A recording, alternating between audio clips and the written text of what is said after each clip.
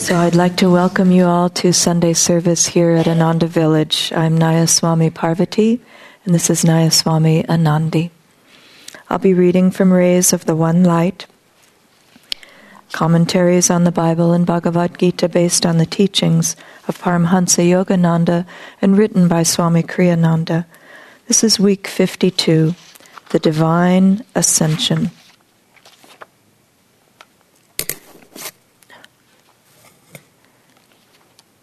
Truth is one and eternal. Realize oneness with it in your deathless self within. The following commentary is based on the teachings of Paramhansa Yogananda.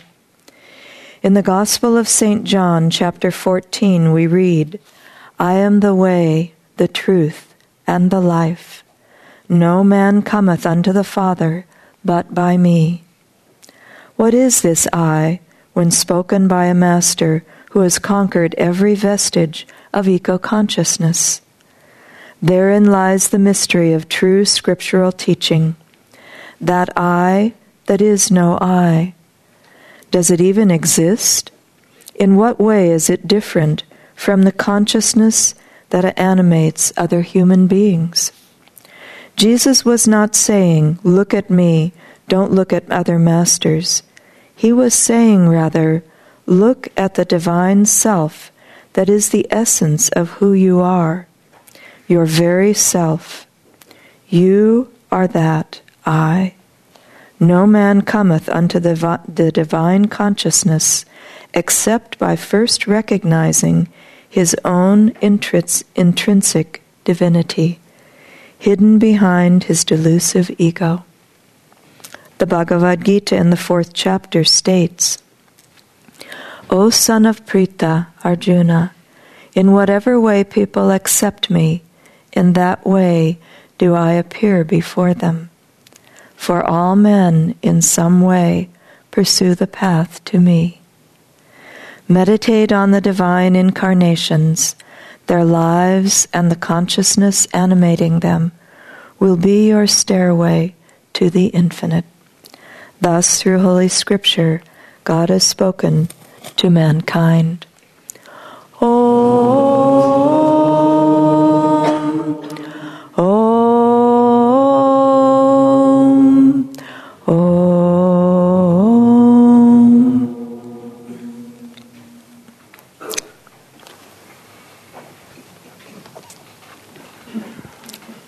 Well, welcome everyone. It's been such a beautiful Christmas season together. Thank you, one and all. I hope those of you watching on the internet have felt the blessings of Christ during this holy season. So I'd like to begin by reading from a book that Yogananda called a scripture, his Whispers from Eternity, books of prayers and poems to God. Be the pole star for my ship of thoughts.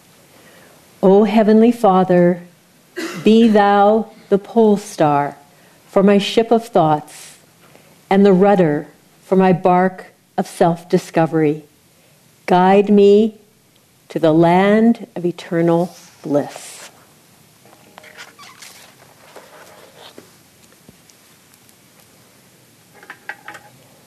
Well, this reading, the Divine Ascension, with the instructions that Swami gives to meditate on the divine incarnations, is such a perfect one for this time of year. We've just had the birth of Jesus to celebrate, and around the corner is the birth of Yogananda, and the divine incarnations are all around us that we can tune into them. I wanted to start with an interesting story we heard this past fall from one of our meditation teacher training students. This woman is a yoga teacher, and she also raises dogs, trains dogs, and actually heals dogs. And she said that she had recently 2 litters of Airedales born at the same time, which meant that she had 10 little puppies, which is apparently quite a lot if you happen to be raising them. And at the point of this story, they were about 6 weeks old. They were about knee-high and untrainable. So it was a pretty intense scene. So she makes their meals, and she carries it out to them in a very large dish. And when she would do this, all 10 dogs would leap all over her. They'd be just jumping up, shredding her clothes, just all over the place. And it was so upsetting and annoying. And this one day, she came out with this large dish of food, and they started to do the same thing. And she is a yoga teacher, as I said, and she just stood there in the middle of this chaos, and she took a very, very long inhalation. She held her breath at the spiritual eye. She took a very, very long exhalation. And when she opened her eyes, she had quite an unusual scene. There were 10 puppies sitting in a circle all around her, just looking at her. And she is, as I said, also a dog trainer, so she didn't lose the moment. And she said, I made eye contact with every single dog. And she said after that, when she brings the plate of food out, the dogs are sitting, waiting for her. Now, she didn't exactly tune into the divine incarnation, but she tuned in to her own inner high self. And it had an effect around her. Ralph Waldo Emerson said something very interesting that goes along with the message that Swami's taking us out of 2015, leading us into 2016. And very beautiful. He said, sorrow looks behind, worry looks around, and faith looks up. And that's how we want to go into this coming year, is whatever's happening, and this is the instructions from today's reading, be looking up, be lifting our eyes to the channels for God, the great masters, to the presence of light within ourselves. One of my favorite quotations of Masters is something he said, life is a battle for joy all along the way. I will fight to win the battle on the very spot where I now am. Well, in today's reading, I was thinking I'd like to edit that a little bit, that quotation of Masters, and say, life is a battle against gravity all along the way. I will fight to win the battle against gravity, because that's what Swami is talking about connecting to the divine incarnations. We're here in the world of matter, and it pulls on our consciousness. It pulls us down. It's so real. Life is so real. And the masters are saying there is something much more real. We are the ones that created this reality. Stick with us, and you can be out of it. You can be on a different level. And so I was wanting to talk a little bit about gravity. Gravity is obviously extremely useful, you know. If you drop something, you know where to find it. We appreciate gravity on a physical plane. But on a spiritual plane, it operates on us in a couple of different ways. It operates on us through our own subconscious minds. Our subconscious minds have absorbed everything that has happened to us in past lives. They've held on to past life memories, everything that we've learned from our parents, from our society, from the media, from our friends, from our teachers. It's all in our subconscious. And the subconscious is where we have our habits. It's where we have our bad habits. It's where we have our good habits. And these keep us, they perpetuate the status quo is what the subconscious wants to do. It allies itself with gravity. Stay the same, don't change. Now, if we cultivate the good habits, some of those good habits will actually lift us out of gravity. I was very inspired to read recently in the Bhagavad Gita. Most of us here know that the Bhagavad Gita is an allegory, metaphor, the forces of matter, the forces of gravity, you might say, are called the Kauravas. They are what keeps us tied to the material world. The forces of light, the forces of that which ally us with God and the masters, are the Pandavas. And they fight a battle for control of us. And one of the strongest warriors of the Kaurava fighters is Drona. And Drona represents habit. And habit will always side eventually with the material world. And so it will keep us perpetuating who we are and so forth in a limited way. There's a warrior on the side of the Pandavas who eventually is the one who's able to kill Drona. This warrior is called Drishtadyumna.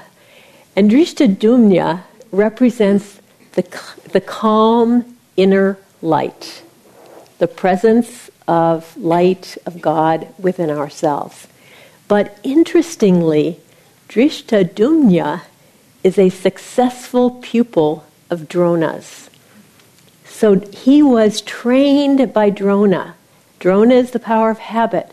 And what Master says that means is that in order to develop the calm inner light, we have to have the habit of meditation.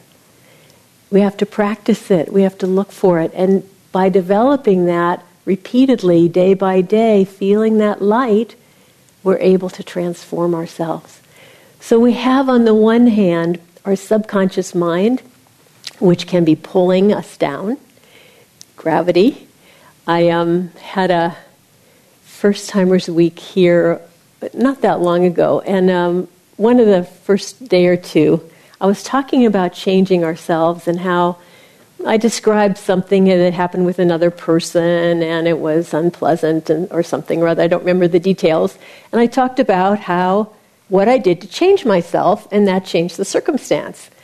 And one of the women in the class just said, "Well, why did you have to be the one to change?"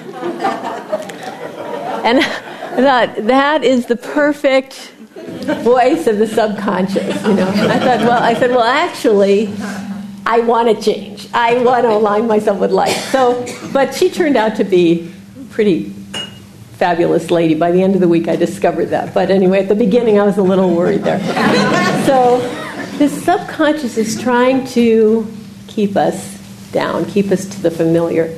But there's another force of gravity within us too, and that's the force of the Kundalini, which is this primal force at the base of the spine. It's the part of ourselves, and I have to tell you, I was so relieved when Swami used to talk about this to discover I was not the only person who had this. But there was this force within us that says, I don't want to change.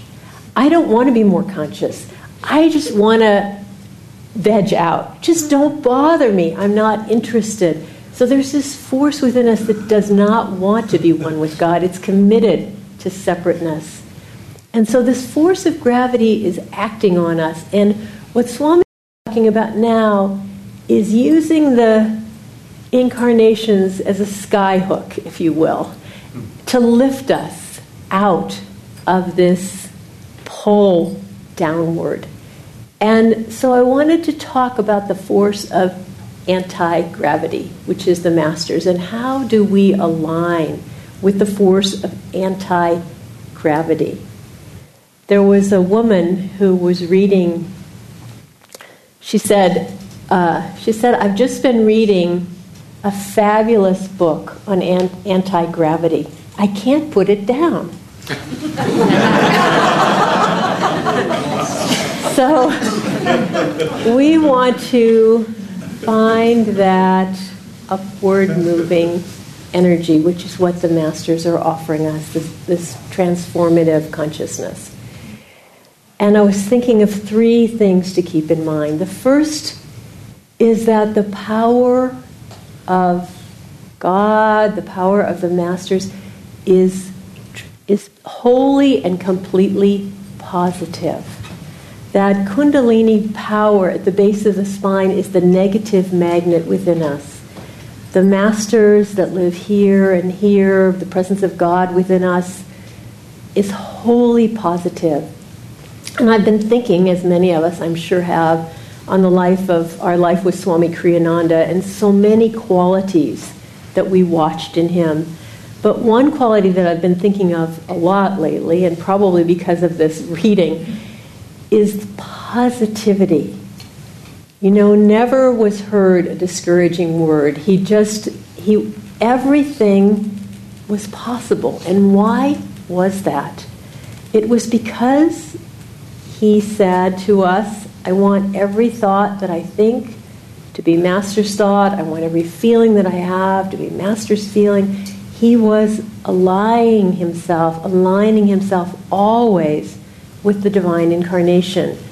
And because of that, whatever happened.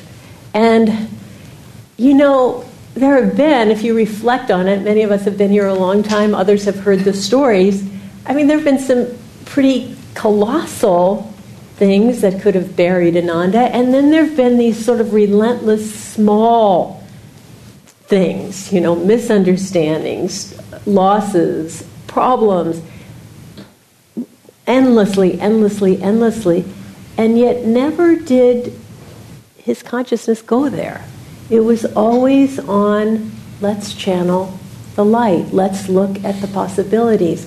What are the solutions? Something's happened. Well, then, if something's happened, there must be a solution to it. And it took tremendous mental strength to be in that place, and tremendous holding on very, very tight to this consciousness of the divine within. That's where he got his power. That's where we get our power. That's where we can get our power, not from inside of ourselves, but from that light that is available to us. There's a story from Greek mythology about Hercules. Hercules was very strong. He was called the protector of mankind. He was the son of Hera. And he had to do a number of tasks. He had to fulfill some duties that were assigned to him. And one of them was he had to kill this terrible demon named Antaeus. Antaeus was the son of Mother Earth, gravity. And because he was the son of Mother Earth, and because he was a wrestler, anybody that tried to wrestle him, in wrestling you try to pin the person to the ground, well, every time they tried to pin him to the ground, he drew his strength from the Mother Earth. And he came back with great force and had killed many, many, many warriors. And so Hercules' job was to get rid of Antaeus. And so he knew he could not wrestle him in the normal way of taking him to the ground. So what he did is he lifted him up. And he held him away from the Mother Earth. And he held him up until Antaeus became so weak that he was able to kill him. And that is our job for those parts of ourselves that are pulling us down. Where do they get their strength? They get their strength from the subconscious. They get their strength from the Kundalini. They get their strength from the material desires. Everything that holds us to the earth will feed them. But keeping our mind up and saying, I don't care what I'm up against. It doesn't matter. I just have to keep my mind with my guru, with God, and it will change. I was remembering something that happened one day. Bharat and I started some discussion before we meditated. And something was wrong that we were trying to figure out. And it seemed pretty hopeless and depressing. And so we said, well, let's just not talk about it now. Let's just go meditate. And of course I expected, you meditate and you come back and there it is, all the same as it was, and you tackle it with fresh mental energy. But when we came back, it wasn't there anymore. It didn't happen. It didn't exist anymore. And it just sort of went away. And that's what we can do with trying to just really put it in God's hands, really say what the problems are not what I want to be thinking about. I want to be thinking about the power of God within me. And that's what's going to change things. So that first point is to tune into that positive flow of divine light. The second is to remember the presence of the Masters are always with us. I've been thinking lately, someone had a quote that said, gratitude is the shortest lived emotion. Isn't that interesting? Think about the times you've been touched by the presence of God. Something happened just recently, and I just was chuckling inside myself, because we kind of are like, yes, God, I know you did that, but what have you done for me lately?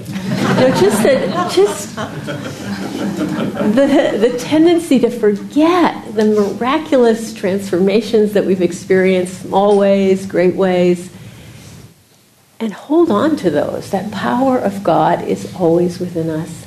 I have a friend in the community who has gone through a really, really rough time. And when I was talking to her, I felt bad about that. And I said, well, why don't we, let's go meditate at Swami's meditation room together. It was the only thing I could think of to do for her. And we went there to this meditation room, and I really felt like Swami just turned on the blessings for her. She needed them so much. And it was an extraordinary meditation. It was electric. And when the meditation was over, it took us a half an hour to pull ourselves away from the room. We just, first we opened our eyes.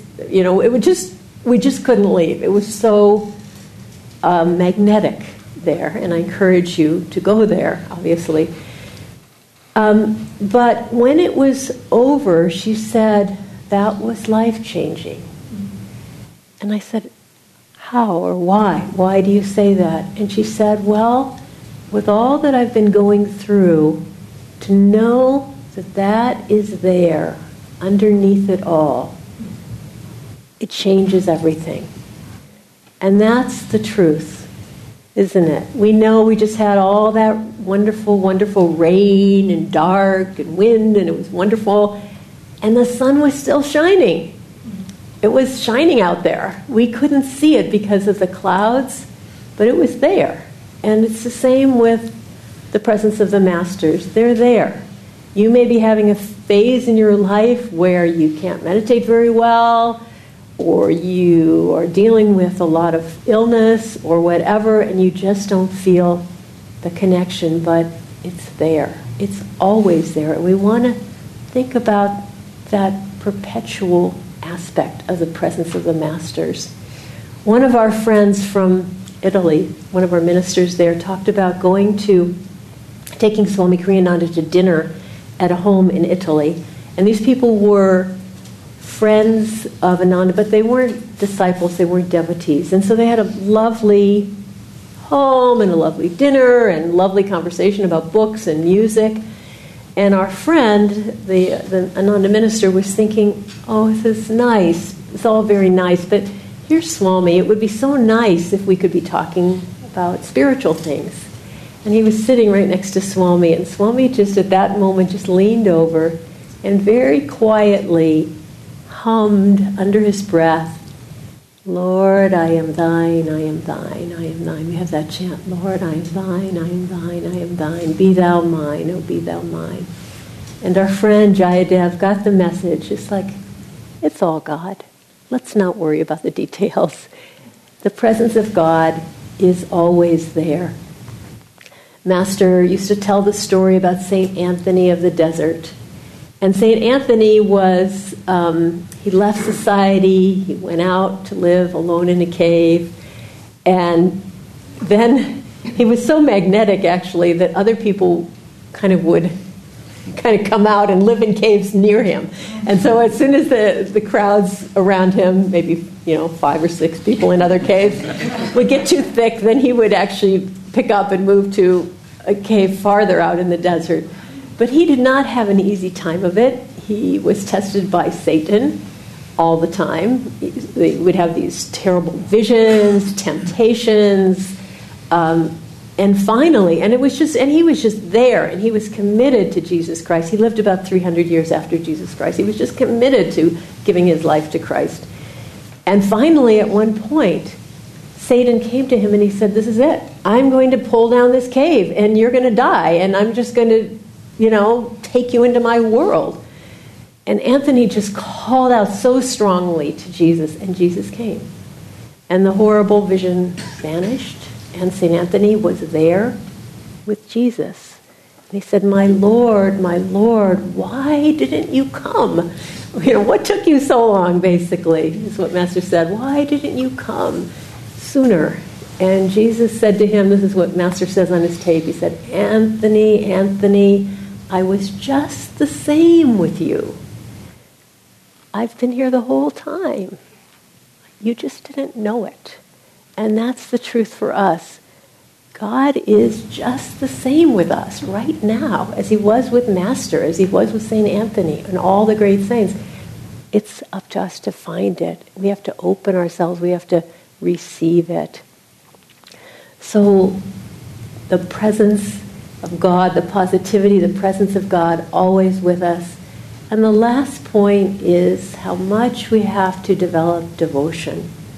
One of Yogananda's disciples was walking with him on the grounds of one of his retreats. And a man came up to Yogananda and he just kind of said hello, didn't greet him with a pronoun, no sense of devotion.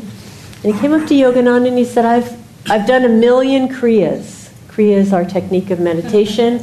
Each kriya is supposed to free you from 1 year of living. So 1,000,000 kriyas is a tremendous accomplishment. And the disciple was somewhat impressed. He couldn't understand why the man didn't greet Yogananda with any warmth or devotion, but still I thought that was pretty great that the man had done 1,000,000 kriyas. And the man left, and then Yogananda turned to this disciple and he said, I've told him, he thinks he can get there by himself. I've told him, Kriya can take you to the door, but it can't take you through the door to God. Only devotion to God, only devotion to the Guru can take you through the door. So that's the need. We have to develop that devotion. We have to do the Kriya. We have to do it with the devotion. The two together are essential. So developing that devotion. Somebody said to Yogananda, Sir, will you bless me, please, that I never leave the spiritual path? And he said, I give that blessing to everyone. We know that there are many people that have left the spiritual path, but it's not because the Guru didn't bless them. The Gurus, the light, they're blessing us all the time. The question is, are we receiving it? Are we responding? Are we reaching for it? Do we want it? It's our devotion that makes the difference. So we want to cultivate that devotion. The masters are paying attention to us. In the scriptures, it says this in many different ways. Yogananda said, he said, you can be the worst of sinners, and if you one time say, God, I love you, you are saved. Doesn't seem quite fair, does it? But he's talking about a deep soul call. Yes, this is what I want. This is all that I want. Mistakes don't matter. In the beginning of the Srimad Bhagavatam, it says, you can fail at your dharma. You can be a great sinner. But if you love God in your heart, God will be pleased and he will free you. This is what the masters come to tell us. Love God, love God, love God. Just to the best of our ability, we take it as far as we can. We ask for help to be able to love him more. And he will help us with that. Swami Kriyananda said that one of his brother disciples, a disciple of Yogananda, used to pray to Master. Just as he went through his day, it was his form of japa, his form of mental prayer, just whatever he did, he was praying to himself, I love you, Master. I love you, Master. I love you, Master. And then one day he ran into Yogananda in the garden. And Yogananda just looked at him and he said, I love you too. So they know what we're thinking. They respond to it. And it really is up to us to say it doesn't really matter what's happening around me, within me. I will love. I will love. I will love the divine incarnation, and I will love God.